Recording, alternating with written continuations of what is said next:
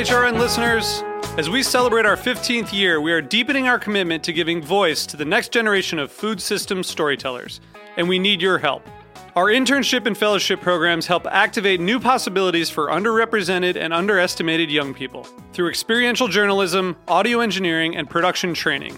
Through these unique programs, HRN helps food equity stewards build essential workforce readiness skills that expand their potential and foster economic mobility. Please consider supporting these critical programs. And with a minimum donation, you can be entered to win a dinner for two at an amazing restaurant in one of 8 cities and tickets to a concert at a great venue in one of those cities. We have incredible partners across the country who have donated, as they also share our passion for helping to educate the next generation of food systems storytellers. Check out heritageradionetwork.org/15 to donate and enter to win today. That's heritageradionetwork.org/15 to donate and enter to win today.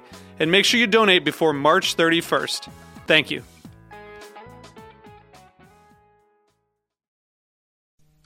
Broadcasting live from Bushwick, Brooklyn, you're listening to heritageradionetwork.org.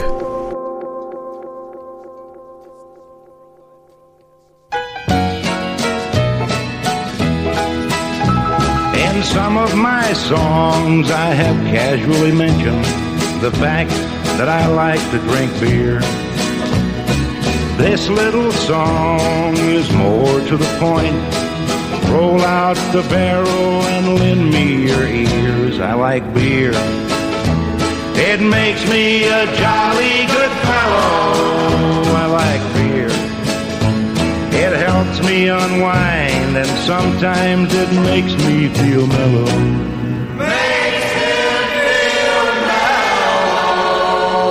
Welcome to Beer Sessions Radio on the Heritage Radio Network.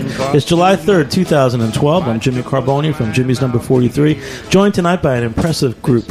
Jen Swartman from Blind Tiger, Brian Strumke from Stillwater Artisanal, and Garrett Oliver from Brooklyn Brewery. How are you guys? Doing well. We're feeling good. We're feeling the 4th. Well, this is an impressive group, and we'll give a shout out to our sponsor, GreatBrewers.com. Check them out. Learn more about beer, GreatBrewers.com. And we're supported by the people at the Good Beer Seal, an association of 40 New York City beer bars that serve, promote, and support good beer. And they're bringing to you July Good Beer Month, which you'll learn a lot more about on our show coming up. All right, so Brian Strumke and Garrett Oliver, two very interesting people. Yes. Jen, what do you think makes them so interesting as brewers and as personalities? I love all the personalities in this industry because they're so far-reaching. You can have such amazing, diverse conversations with all these guys about a lot of things that go far beyond beer. But it all comes back to beer that brings us together. And these two characters are two of the greatest we have out here in the East, definitely. So Brian, you've been on the show we're a couple characters. I mean, are you going to argue? Come on, No, Garrett. I'm not going to argue. I mean, these guys, you don't mistake either one of them for anybody else in the industry or otherwise. And they're both also making really great beers that have a lot of personality, and they have a lot to.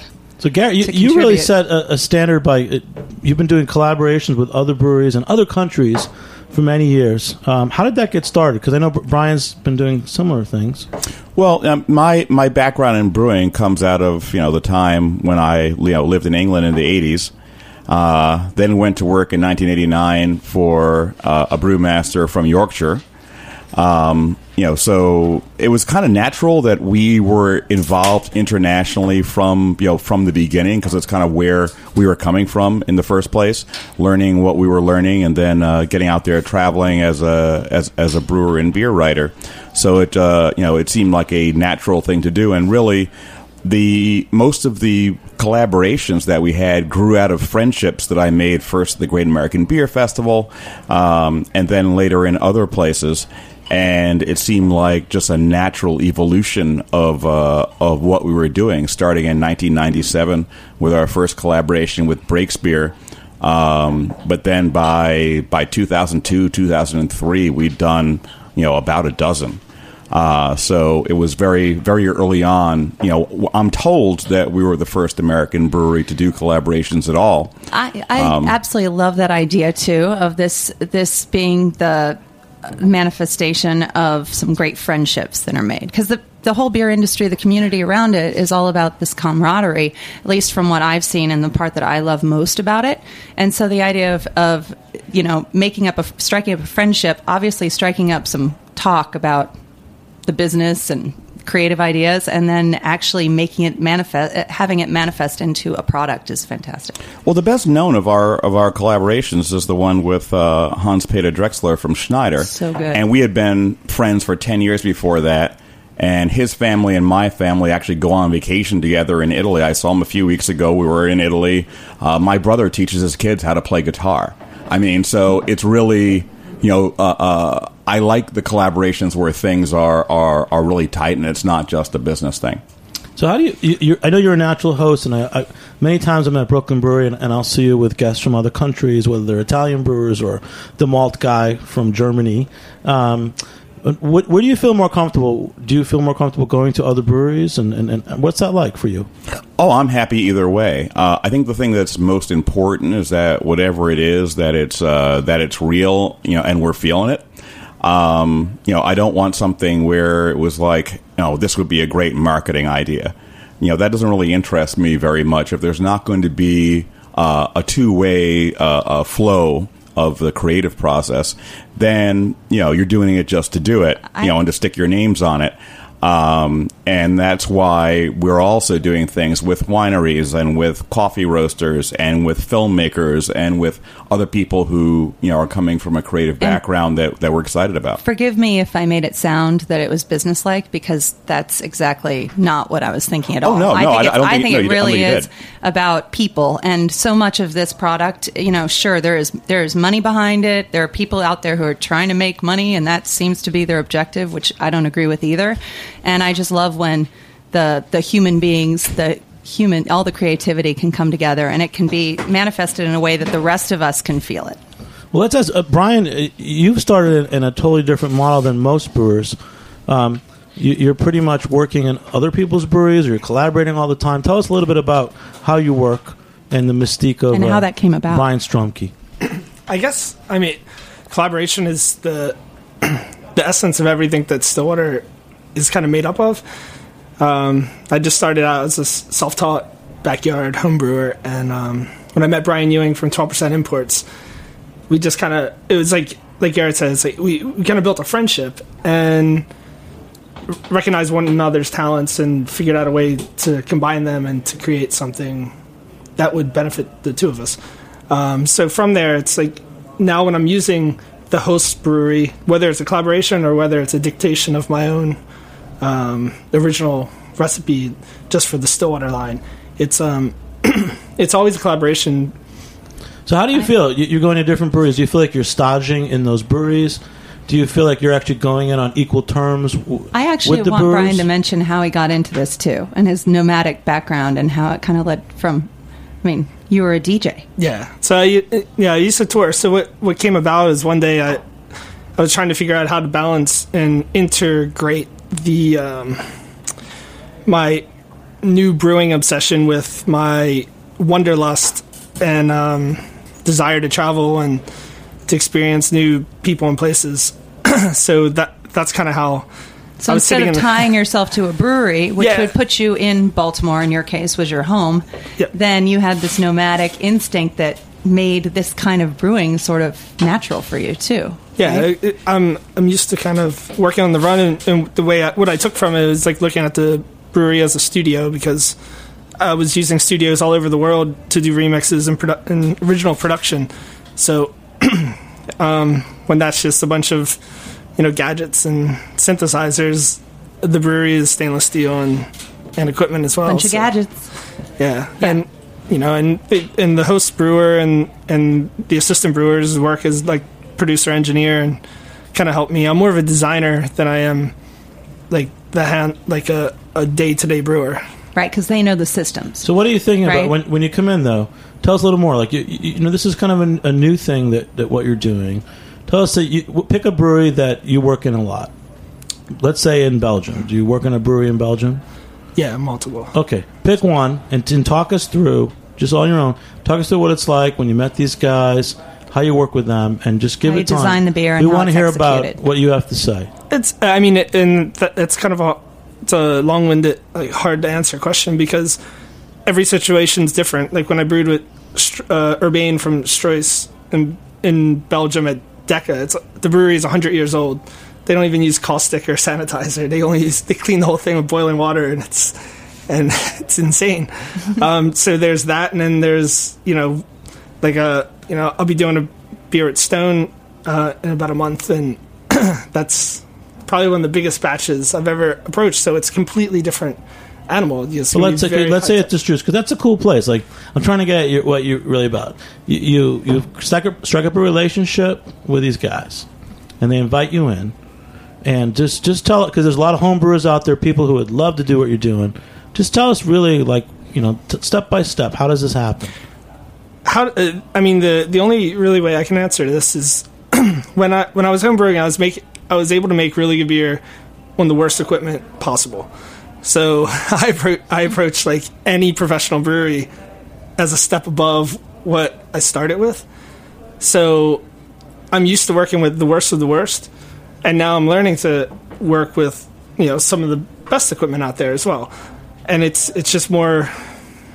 But I think, may I ask you a question? Mm-hmm. I mean, I know that you are a nomadic brewer who is brewing on all with your friends on different systems, but a lot of what you do is not really a collaboration, right? Do you come up with your recipe? You've obviously struck up a relationship with the establishment, with the people involved in it, to come in and be able to execute, these beers on their systems, but a lot of them really are your brainchild and not you having to like collaborate on a recipe. And then sometimes you do collaborate, right? Yeah.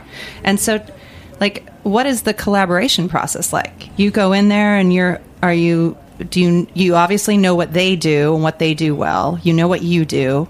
I mean, how do the minds come together? Exactly. It's just it can start with anything. It starts with an idea, a conversation.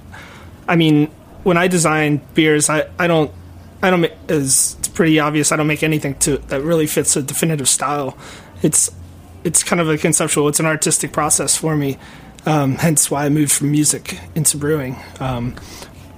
So I'm basically, I don't know, I let things happen organically. Like when I meet somebody, people ask me like, how do you choose who you collaborate with or work with? And I don't choose it. It happens. And that sounds like what Garrett was saying too. I mean, he's not seeking out, obviously he seeks out some of these breweries enough, to like drink their beer, but that doesn't mean he's going to strike up enough of a friendship that he's going to meet minds and make a beer, right? Well, I think, for us, and then I'm sure it's the same for Brian, you get approached by a lot of people wanting to do things, and you can't do everything.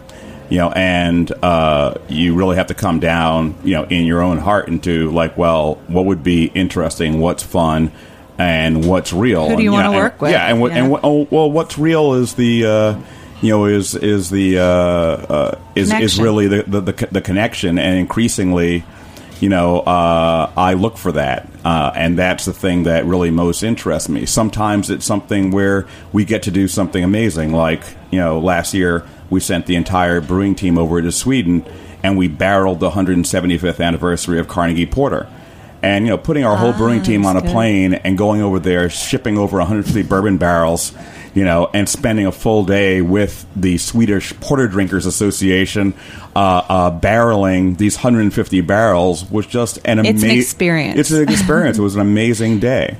But at the same time, I'm sure that the fun thing also is the challenge of going to somebody else's brewery and pulling off a vision. And when we did Hopfenweisse, for example, we had to invent entire new ways of doing everything because they had no facility to actually do handle things. The dry hopping? Yeah. Well, not only that, they'd never done dry hopping. I mean, I'll give you an example.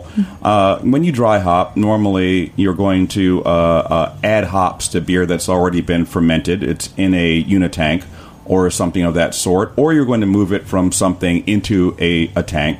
You have to get all the oxygen out of there first, so you don't oxidize the beer. I didn't know that. So, that's the thing that will most destroy your hop aroma.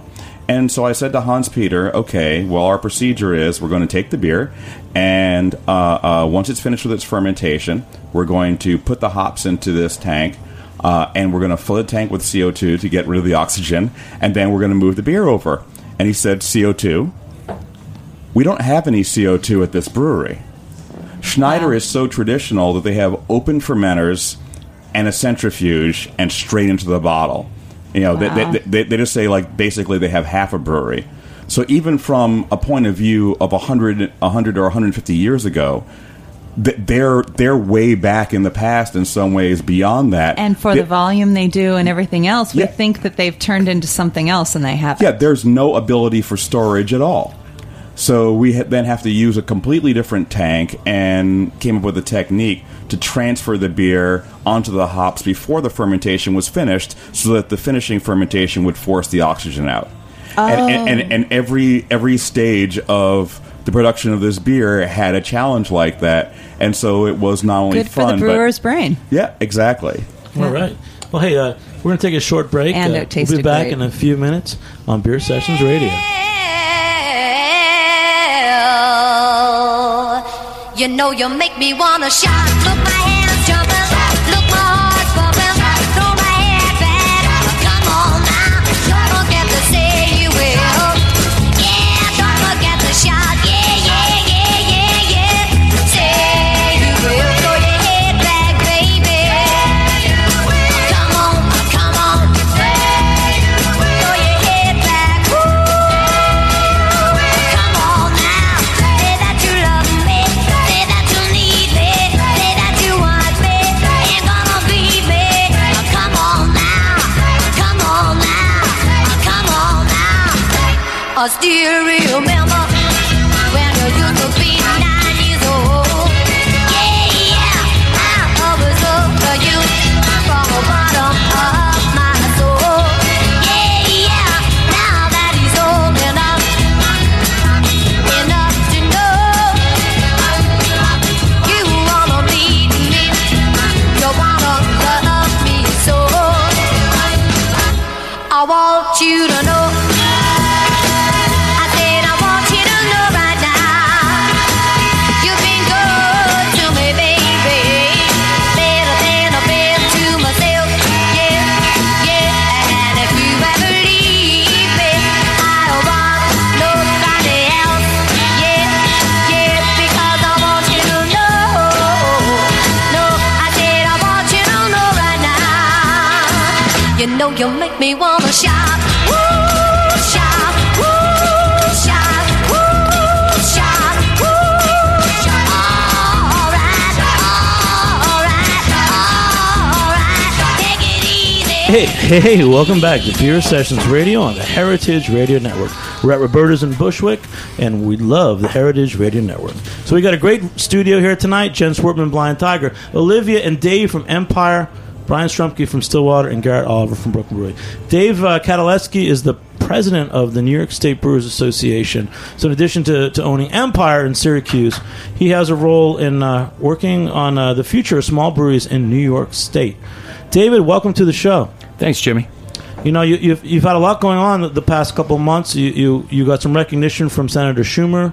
You guys did a campaign. Was it I Love New York Beer? Well, we're still working on that right now. We're working with the I Love New York folks to determine whether or not we can use that in the campaign. And I think it's going to be a version of it, somewhat of a version.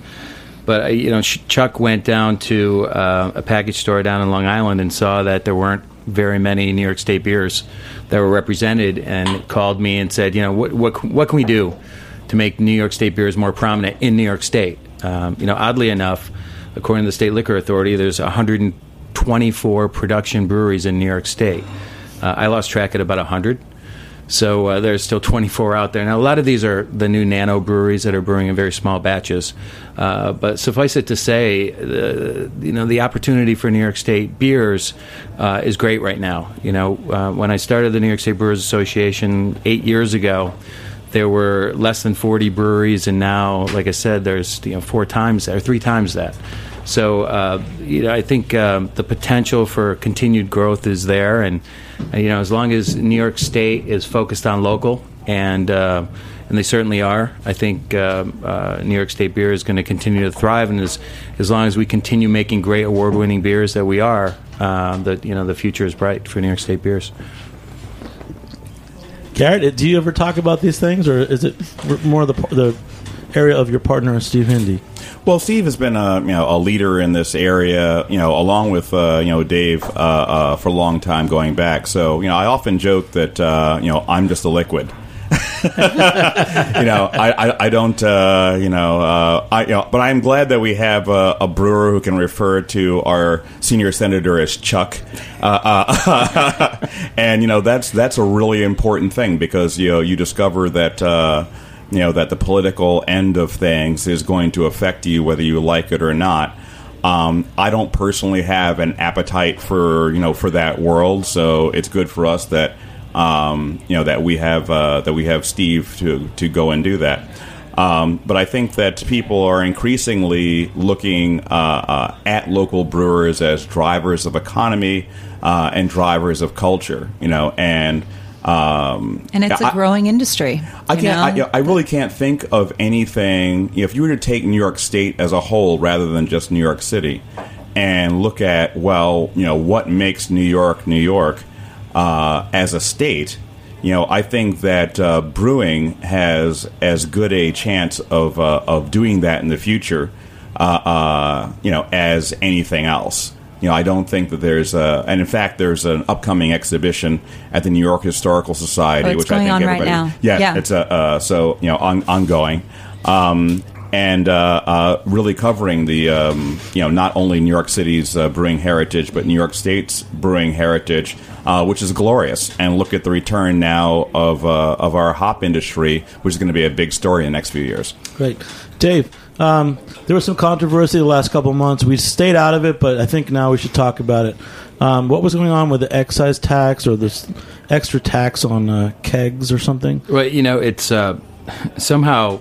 We initially started in 2003, New York State Brewers Association, as an organization that markets and promotes. What we saw is that New York State craft beer and New York State beer in general had a 3% market share, and the 40 breweries that were fighting for the same 3% market share pie. I thought that kind of was small when you look at states like Oregon, that has a 30% market share, and Colorado with a 20% market share, Vermont with an 18%. And instead of fighting at the same size of the pie, we said, let's get together and work together and do some festivals and educate the New York drinking public as to what craft beer is, and then we'll increase the size of the pie. And the goal was to get to 10% in 2010. We didn't achieve our goal, but we were darn close. So I guess I could say damn, right? So we were damn close. Congratulations. Thank you. Is that okay, Jen? Oh, it's fine with me. You can say damn. I think that's great that it grew that much. So, Garrett, you've never sworn on air, have you? Not yet, but should we start, Jimmy? Because we can all contribute. It depends on where this conversation goes. Yeah. You can swear, but you exactly. I bet you I can get him to swear. You start talking about the Shelton lawsuit. You don't know what's going to happen. Yeah. So, and to get back to point, and the point is that all of a sudden we realized that we were getting a greater market share and increasing the amount of breweries that we had in New York State.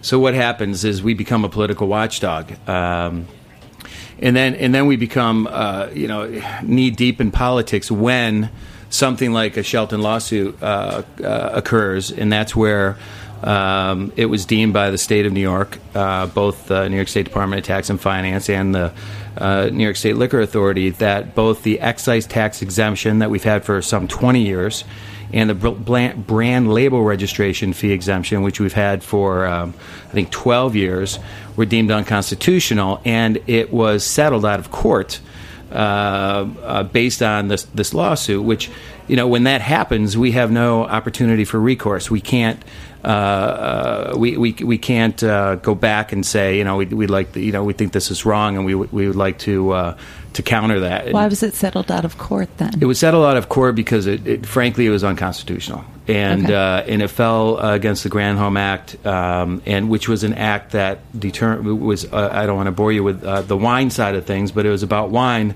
and it fell in the face of beer, and it was recognized, and it was settled, and immediately New York State breweries had to pay for both excise tax and brand label registration fees. Now, in the excise tax piece, we recognized in the case of like a Brooklyn brewery, this would mean $500,000 in state and city taxes. Guys like Genesee, $866,000. Empire Brewing Company, some $30,000. But there are others in New York State that are paying over $100,000, and it simply wasn't in the budget. And when you're talking about small businesses, I think that to put that in context for us, at Brooklyn Brewery, you were looking at more than $9,000 per employee. $9,000 per employee of the brewery. Wow. Of new taxes. No, that's crazy. Per year. Per year. Yeah, that's what we're saying, too. Right. I mean, this is like every year. Let's rewind this, and it's time to talk about this because I know how this started. I'm glad we're talking about it. It was 2006, and the Shelton Brothers had these like fun Christmas labels. It was Santa's butt. Exactly. There were images of Santa with a butt, and I know that the New York State did not approve those labels. Correct. And I can understand. Okay, This is where it all started. But Picture what of I'm a saying butt. is, I remember that they fought that. And they thought, well, this is ridiculous. We should have our labels approved. And that made sense. And eventually, I know as a retailer, I got those bottles and I sold them. And I thought they were cute and fun. And the beer was really good. So I didn't really think there was a deeper issue there. Now, I just find out, it's 6 years later in 2012. Somehow, they turned their fight against labels into this huge fight against New York State. And I was like, how did they keep that up for 6 years? Well, what they were fighting were the brand label registration fees. And Because what is it, $150? But I thought they were just trying to $150 fight the fact label. that they could put Santa's butt on a label. Well, no, it wasn't that. It was more like, then it became more, how much does it cost to register every single label? Because it's not just getting a brewery approved to sell in the state. It I is understand every that single part, label. but I want Dave to tell me because I'm saying it's a funny I'm story. sorry, it's just like What I it mean does is- come down to but like it's, the money. It's a funny of that. story because it started out that you couldn't That is show funny, Santa's though. butt on your label, and I'm like, okay, I can see they might want to fight to have artistic freedom, but to turn that into a whole fight against New York State, laws. To tell the truth, the whole excise tax part was recreational. It was. I have that direct from the source. It was kind of done for fun. And that was not the purpose of the lawsuit. And that was put in there kind of as as an amusing sidebar. The problem is that when you're dealing with these forces, there are all kinds of unforeseen consequences. And, you have to be cognizant of them. I think that hopefully in the future, the craft brewing community are going to look at everyone's situation. I mean, every state has something, hopefully, in place that helps boost their local brewers. If you look at Pennsylvania, for example, you could say, well, look at it. They have to buy beer by the case. And, they like it that way. And it's difficult. But it would never occur to breweries from New York State to go to Pennsylvania and say something to them about, how they're going to carry out their thing. We go sell beer there, and we sell it under the laws of Pennsylvania. And they should be supporting their Pennsylvania brewers Exactly. above and beyond. I think they absolutely should be. Yeah, and you know what? It's when you are competing in Pennsylvania, the Philly kind of thing is like, are you from Philly? Well, if you're not from Philly, they give you that little look, and you know what? That's okay. It's tough, but I totally respect it. It's actually really cool how Philly-centric Philly is, and how Pennsylvania. It would be great if New York City was even more so. Yeah, but then they are, and they're getting there, and we're getting that's there, a nice of thing course. because we're also getting greater and greater product from our local brewers, which helps. It's about educating the public. I mean, we have the largest beer drinking market in the world. And this is a great opportunity for local brewers to really expand on that. It's a huge opportunity, and I think as we continue to grow, so let's back up for a second because I think the end result of the brand label registration fees was fantastic. What had occurred is that the state decided to make them exempt for every small brewer. Period, inside the state and outside the state. So the Shelton Brothers are going to benefit by it. So good for Dan, he wins in terms of brand label registration. Oh, that's okay. Because this is what they finally. I'm sorry. I end- heard that the Sheltons won, and then I heard that it was overturned. So this is now the final result. There was no win out of this. Okay. The state That's why I'm glad we're talking. settled. the state settled, gave the Shelton Brothers bag of money, and then what we in turn did was went and met with our legislators, and it was unbelievable. It was a team of Steve Hindy, myself, Robin Ottaway was somewhat involved. He was actually a lot involved. John Henderson from Genesee, a bunch of lobbyists, a bunch of attorneys, and we all got together and we lobbied in Albany.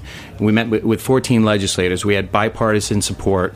And we came up with two pieces for this particular legislation. One was to basically get rid of the brand label registration altogether for production for labels produce less than 1,500 barrels, and the other piece was a beer production tax credit for breweries in New York State. And it's kind of like a scale, but the whole purpose behind this legislation was to make sure that it was fiscally neutral, if you would, so that the state taxpayers wouldn't have to pay any money and the brewers would end up making out. The formula was slightly convoluted. The state ended up being neutral. Some of the brewers benefited, some didn't benefit as much, but the bottom line is everybody agreed to it. And that's why you have guys like Brian making beer at other breweries around the world. Well, it's also why we need people like Dave, out there doing this, because the a lot of the brewers who are kind of just working every day on their beers don't have either the time or the expertise or the money, to carry out that work. And frankly, our work, what we do is protected by guys like Dave and like Steve Hindy and like others going out there and getting this job. Dave, wait 1 sec, because it's just one thing. What beer did you bring tonight? Because you actually make beer too. Live and Let Rye. Yeah, we entered the market about 2 years ago with our beer. I started the Empire Brewing Company in '94, and Olivia Serio is our assistant brewer sitting to my right, and this was named after her. It's a rye beer that we make. Let's taste it one more time. Sure. So we're gonna taste this beer. What is it again? It's Empire what, Dave? This is Empire Rye IPA called Live and Let Rye. Rye IPA, and we're gonna take a short break here on Beer Sessions Radio on the Heritage Radio Network. We'll be back in a few minutes. All right. Cheers.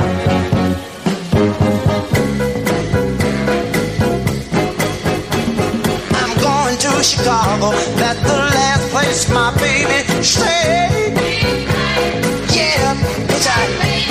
I'm packing up my bags, gonna leave this old town right away. Hitchhike, I've got to find that girl. If I have to hitchhike round the world, hitchhike. Chicago city limits, that's what the sign on the highway read. Hitchhike, I'm gonna keep moving till I get to that street called 63rd. Hitchhike, yeah. Hey, welcome back to Beer Sessions Radio on the Heritage Radio Network.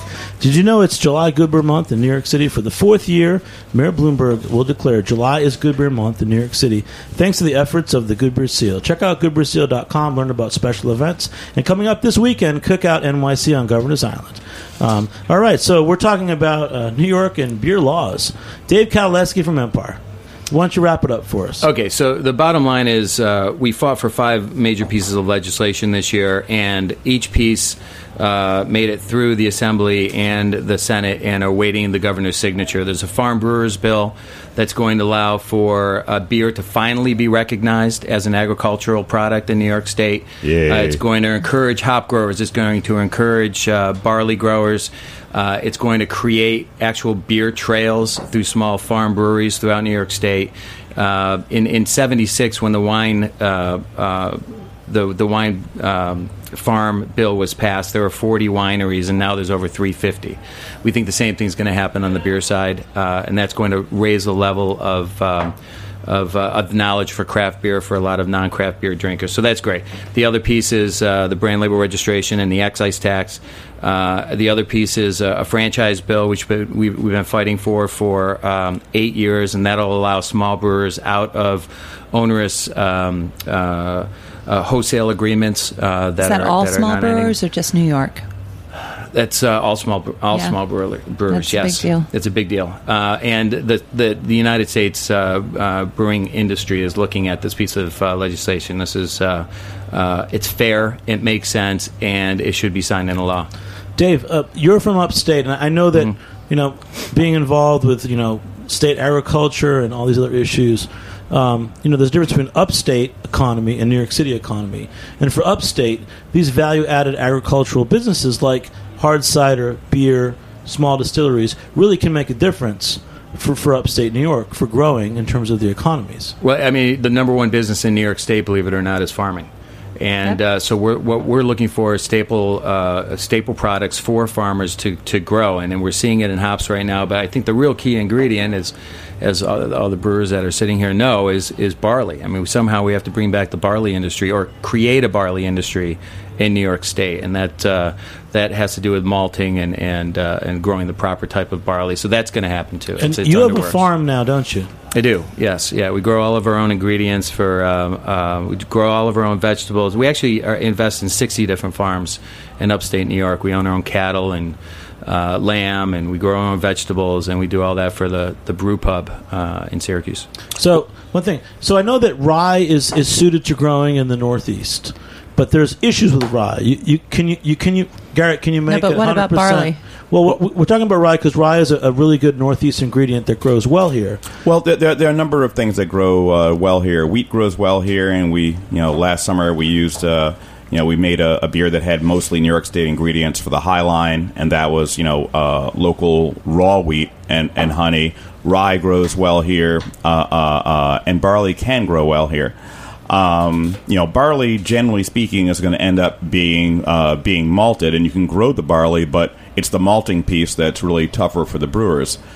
For using rye, you can use it in various ways. It does have difficulties in that it's very high in protein and glutens, etc., that are going to gum up your mash and make and make that difficult. But you get a lot of nice flavors out of it. Distillers are interested. Brewers are interested. One thing you'll find is that any New York State grain or hops that are produced, there are no lack of customers for any of this stuff. In fact, there's not nearly enough for any of us to use. And I think that one of the great opportunities here is, as Dave just said, farming being the number one thing in New York State.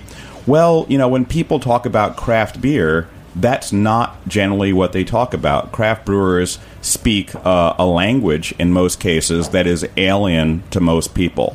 We come out of a scientific background, and we talk about IBUs and OGs and finishing gravities and all this stuff, where the wine people have been very smart to never, ever, ever mention anything technical. They don't talk about they know what their acidity level is. They know how much tannin they have, and they have these numbers in their head. But they would never ever speak them in public because it puts people off, and they know that. What's funny is that something that we have not learned to talk about sunshine and rolling hillsides the way they have.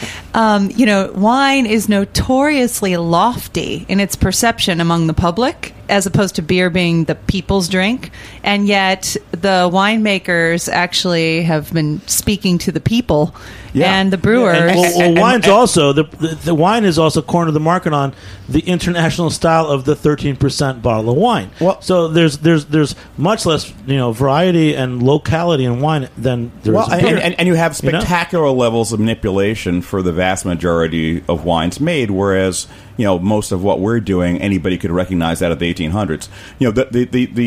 The basic thing here is we have an opportunity to reconnect beer to the land in the mind of the public, and things that have always been true, will then simply be apparent to everybody else. What we know, that beer is grown and essentially, and does not come out of just a factory made by machines. We're building a new brewery in upstate New York, about 22 acres, and we're in the process of creating hopefully the first farm brewery in New York State. And in that process, it's going to be, we have 3 acres or 4 acres dedicated to hops. There will be barley on site and some of the other ingredients that we put in our beer, because we really have to, I think, educate the public that it's a little bit beyond the yellow fizzy beer. I think it's much more than a craft, and they have to understand how beer is made, especially throughout New York State. Wait a minute, I happen to have some yellow fizzy beer right Well, here. tell us about this. So now, I noticed that. It's really besides good, politics, Yellow Fizzy. wait, Garrett, you also make beer, right? So this is a excellent. He's not summer even the beer. politician. Yeah, He's no, the liquid. Yeah, I'm the liquid. What is this? This is the Brooklyn Gold Standard. Tell us about this beer. This is a beer called it's Gold. so good. This is a beer called Gold Standard, and it's based on Keller beers out of Germany. I mean, when I first went to Germany, the thing that really amazed me was the really fresh lager character of the Helles beers that you would get, especially the unfiltered ones that you could get out in beer gardens. And even though certainly many American breweries produce a Pilsner or something like it, they don't taste anything like what you get over there. There is what I refer to as a fermentation room character that comes through, in the German versions. So here we borrowed a yeast from our good friends at the New Glarus Brewery in Wisconsin, a German yeast that is special to them, and they, Never heard of them. They know, Yeah. And That was very generous. And it was generous. very very generous of Dan to lend us this yeast. We use 100% floor malts, which are made in Germany, and then together with this yeast, want to make kind of an export expression. So 6.5%, about 50 IBUs. So a very hoppy, sharp, but distinctly lagery lager. You could never mistake this for an ale. It is it's very malt driven at the same time as being hop driven, and I think very refreshing. Interestingly enough, knowing that this is a New Glarus strain, like their yeast, I would almost call this a collaboration. I'm not sure that long Dan would call it a distance. collaboration, so I'm not going to. I know I'm not going we to go won't there. go that but, far. Sorry, Dan, but no, just to but think I'd be happy to collaborate with Dan a anytime. long distance collaboration, since he doesn't leave Wisconsin much. I guess. No, it's true. But he's one of the best brewers in the country, and obviously we have a highly cooperative industry here, and I think one of the things that makes us all powerful is that, frankly, when you're in trouble or you need something, some guy who may very well be your closest competitor is the guy who's most likely to be there to help you out. And I don't think there are many other industries in the United States where that would be considered true. And I think he'd approve of this beer. I really do. I'm told that he told me that yes, I sent him a keg and he told me he loves it. Okay. I don't think he'd lie either. And one more thing. No, he wouldn't. When Dave Kowalski talks to Chuck Schumer or Steve Hindy is talking to the world, what's the future of New York beer? Is export the future? Because I've heard that the exports or craft beer We've got to associations take trying over grow New York export. first. Come on. But are you guys? I'm with Jen. I think Yeah? first things first, we have to increase our market share in New York State. I think exporting is a great thing. It's the future of small brewers in New York State. Certainly, Brooklyn knows that firsthand. They're experiencing great growth all over the world. But I think a lot of other small breweries in New York State have that prospect. You go to China and people are wearing "I Love New York" T-shirts all over the place, and I think we have to capitalize on that. I think Korea is also a really good market for the future of New York State beer. What do you think? Our export, has grown directly out of travels that we had, and what I've seen, How many countries right what now? I've seen, we're in 17 countries. And what I've seen overseas is, an attempt to brand American beer under one raft, which I don't think necessarily does anybody any good. The great thing is that wherever you go in the world, doesn't matter where, you go from Japan to Brazil, the story of beer in the world is American craft brewing, period. I'm not saying that we are the greatest brewing nation or that other people don't make wonderful beers, but everybody's making beers in the new American style. So it's I think export is a possibility, but you have to actually be on the ground to do it. Let's bring it back. Brian Strumke, one of the new hot, hip brewers. I was going to call you the DJ brewer. It's like Brian's the DJ brewer because he was a DJ. It's been a while. And it's a different model, but it shows you what you can do. But okay, I want you to. I'm giving you this chance one more time because, you're awesome, but you're going to go to Stone Brewery and you're going to make a beer. Just give us a little insight as to how that happened. You got like 2 minutes, so come on. It's a menage a trois, I guess, of myself. All of the ones that Stone does are like three breweries. It's myself and good friend Yepa, Evil Twin, and Stone. we were just hashing out the recipe today, and it kind of came about like wanted to emphasize the strong points of the 3 different breweries or brewers, I guess, because 2 of us don't have breweries. So it's a black smoked wheat saison. It's fairly hoppy. It's going to be a cool mix of like Chinook, East Kent Golding, and Cluster. I got this fascination recently after making Premium, which is like my reconstruction of PBR.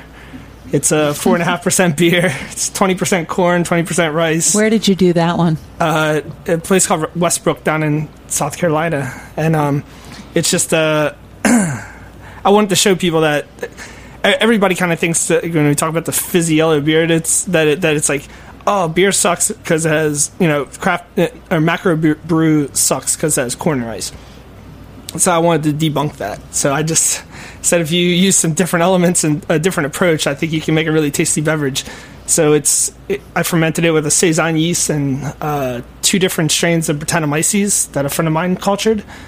And then hopped it with like very old school American hops, like it's Cluster Northern Brewer and some Saaz, which is not really American, but sweet, man. Brian, I love you, man, and I love your beer so much. You've done something new in Baltimore. Tell us about your brew pub, or is it a brew pub or a restaurant, or what is it? It's a yet again another collaboration. It was a local chef in Baltimore, has a really innovative restaurant called Jack's Bistro. We collaborated on a couple beer dinners.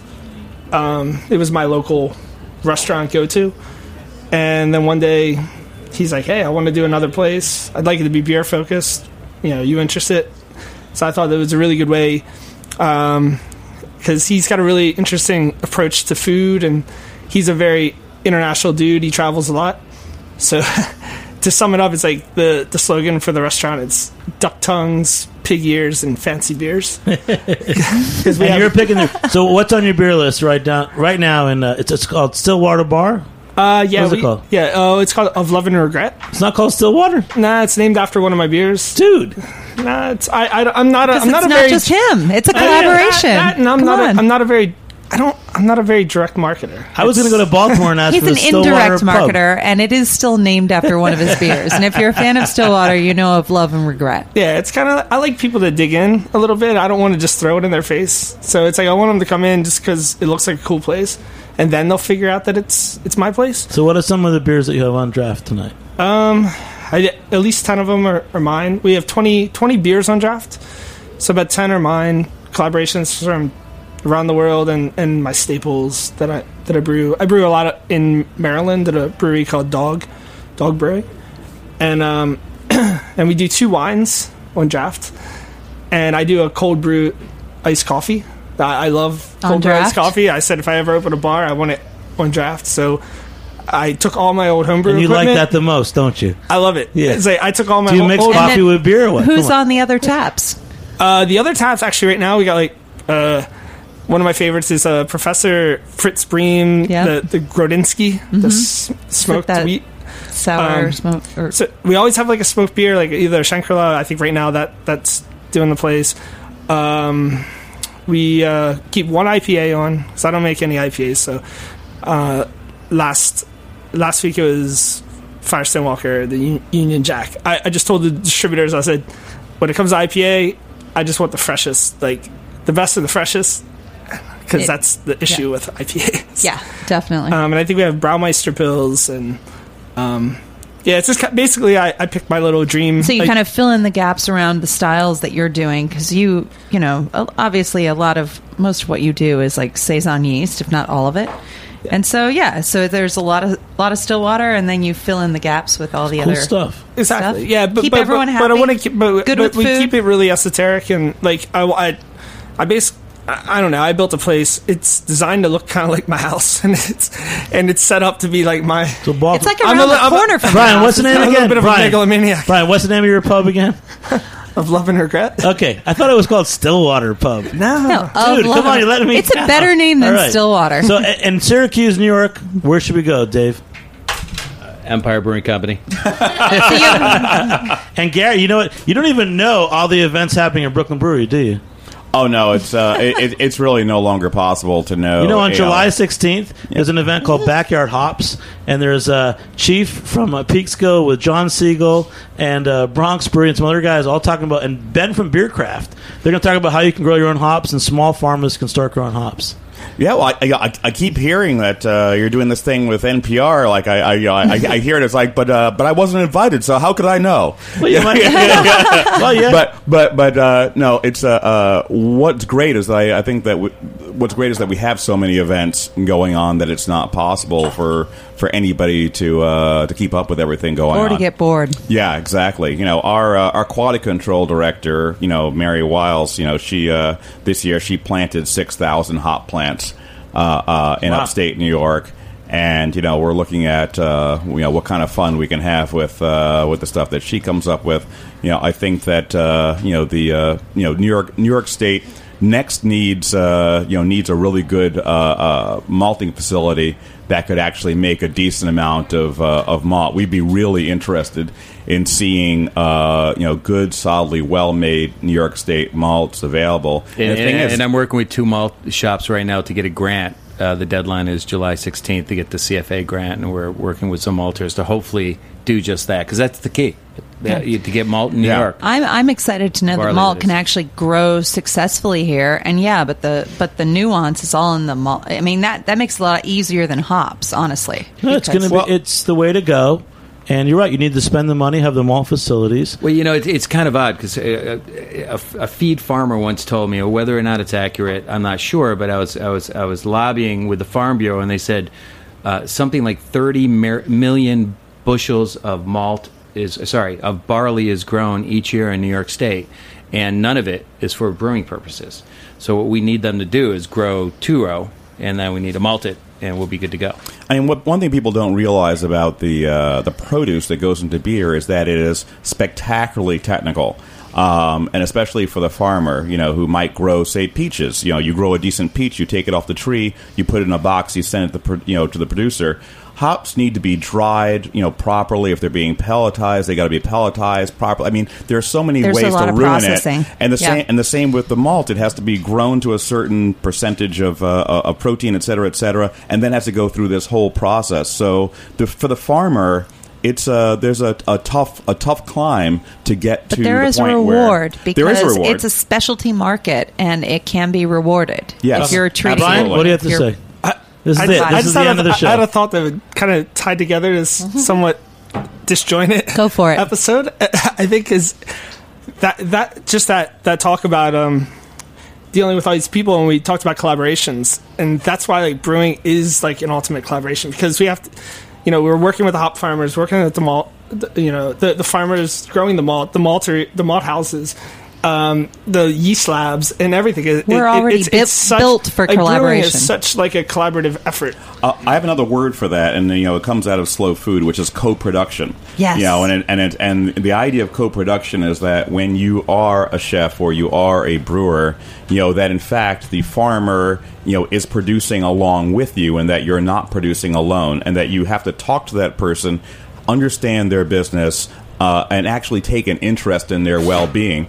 And, you know, that's something that increasingly we're looking at with all the relationships that we have out there, and really kind of coming to know who your farmer is and what he or she needs, and be willing to give up something in order that they can have what they need to have. And it's very important. Brilliant. And now, Dave, introduce your brewer, Olivia. Olivia is our assistant brewer, now moving to New York City to take over as our brand manager and selling Empire beer throughout New York. So, Olivia, say hello. Hey, I've already moved, so I guess I'm officially a resident. All right, so what's going on in New York related to Empire Beer? We're growing a lot. We just released a new summer style. It's our White Afro, so it's gaining a lot of headway. We're kind of seeing it fly off the shelves.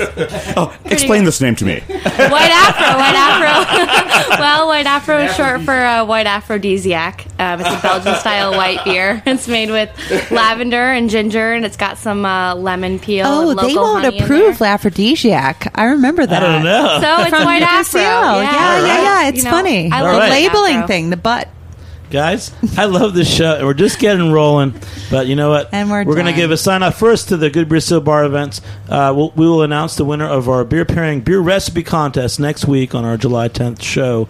The winner will receive a hard-to-find copy of Lucy Saunders' book, The Best of American Beer and Food. You can send your favorite beer and food pairing recipe to beersessionsradio@gmail.com. Barrier Brewing, welcome back, party. Barrier Brewing, one of our favorite breweries in the New York area, has been closed for 2 months, expanding from 1 barrel to 5 barrel system. Amazing, but we love their beers. Go to the Double Windsor on July 11th and Summer Sour Sampler at Bowery Lane, July 13th. If you're in Brooklyn, check it out. Otherwise, go to goodbeersteel.com, learn more about the whole July Good Beer Month package. In closing, I'd like to thank our sponsors at greatbrewers.com who have helped to bring this podcast to you tonight. Thanks again to the Good Beer Seal. And thanks to Garrett, Dave, Brian, Jen, and Olivia for joining me here on the Heritage Radio Network. I'm Jimmy Carboni. Thanks to our producers, Jack Inslee and Brie O'Connor, and guest coordinator Brett Thompson, who's in Seattle and still does it. And thanks to Joe, our new engineer. So we'll see you next time on Beer Sessions Radio. All right. In some of my songs, I have casually mentioned the fact that I like to drink beer. Thanks for listening to this program on heritageradionetwork.org. You can find all of our programs archived on our website or by searching iTunes for Heritage Radio Network. You can find us on Facebook or follow us on Twitter at @heritage_radio. You can email us at info@heritageradionetwork.org. Heritage Radio Network is a non-profit organization. To donate and become a member, visit our website. Thanks for listening.